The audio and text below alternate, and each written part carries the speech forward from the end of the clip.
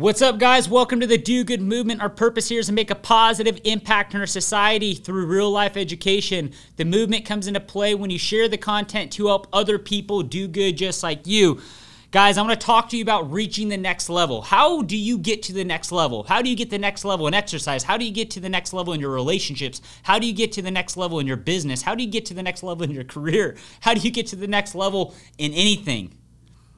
Pretty simple, guys. Pretty simple. First, I'm going to ask you a question. How did you get to the level that you're at today? How did you get to the level that you're at today? Think of anything you've done. How did you get there? You did something that was different. You did something that you didn't know how to do. You probably didn't know how to get there. It's the same way you get to where you want to go, guys. The only way to make change, the only way to get to a new level is it takes different. And guess what? Different is always going to be scary. And if it's scary, I usually use that as an indicator saying, hey, I'm focused at the right thing. If this is hard, if this is difficult, if this is scary, I need to stay right here. Because if I stay right here and I see this through, nobody else is, and that's where I'll find success on the other end. So when I talk about levels, and I talk about this in all different podcasts, every level is going to be the same, but it just takes different work to get there. It's going to take the same effort. It's going to take the same exercise. It's going to take the same strategies, right? Just maybe a little tweak. Maybe a little tweak.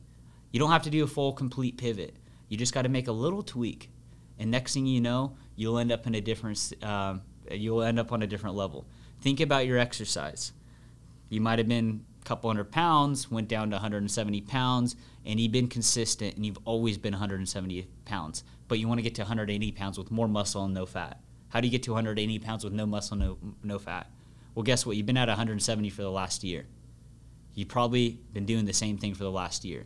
You got to add a little bit more repetition. You got to add a little bit more calories.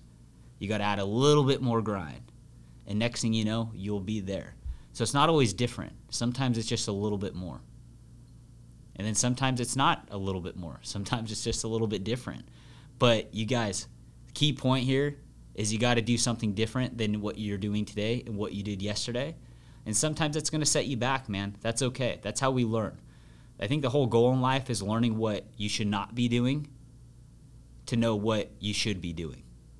So when you guys have a setback, just take inventory of that and just don't do it again. And there's a win. Do good.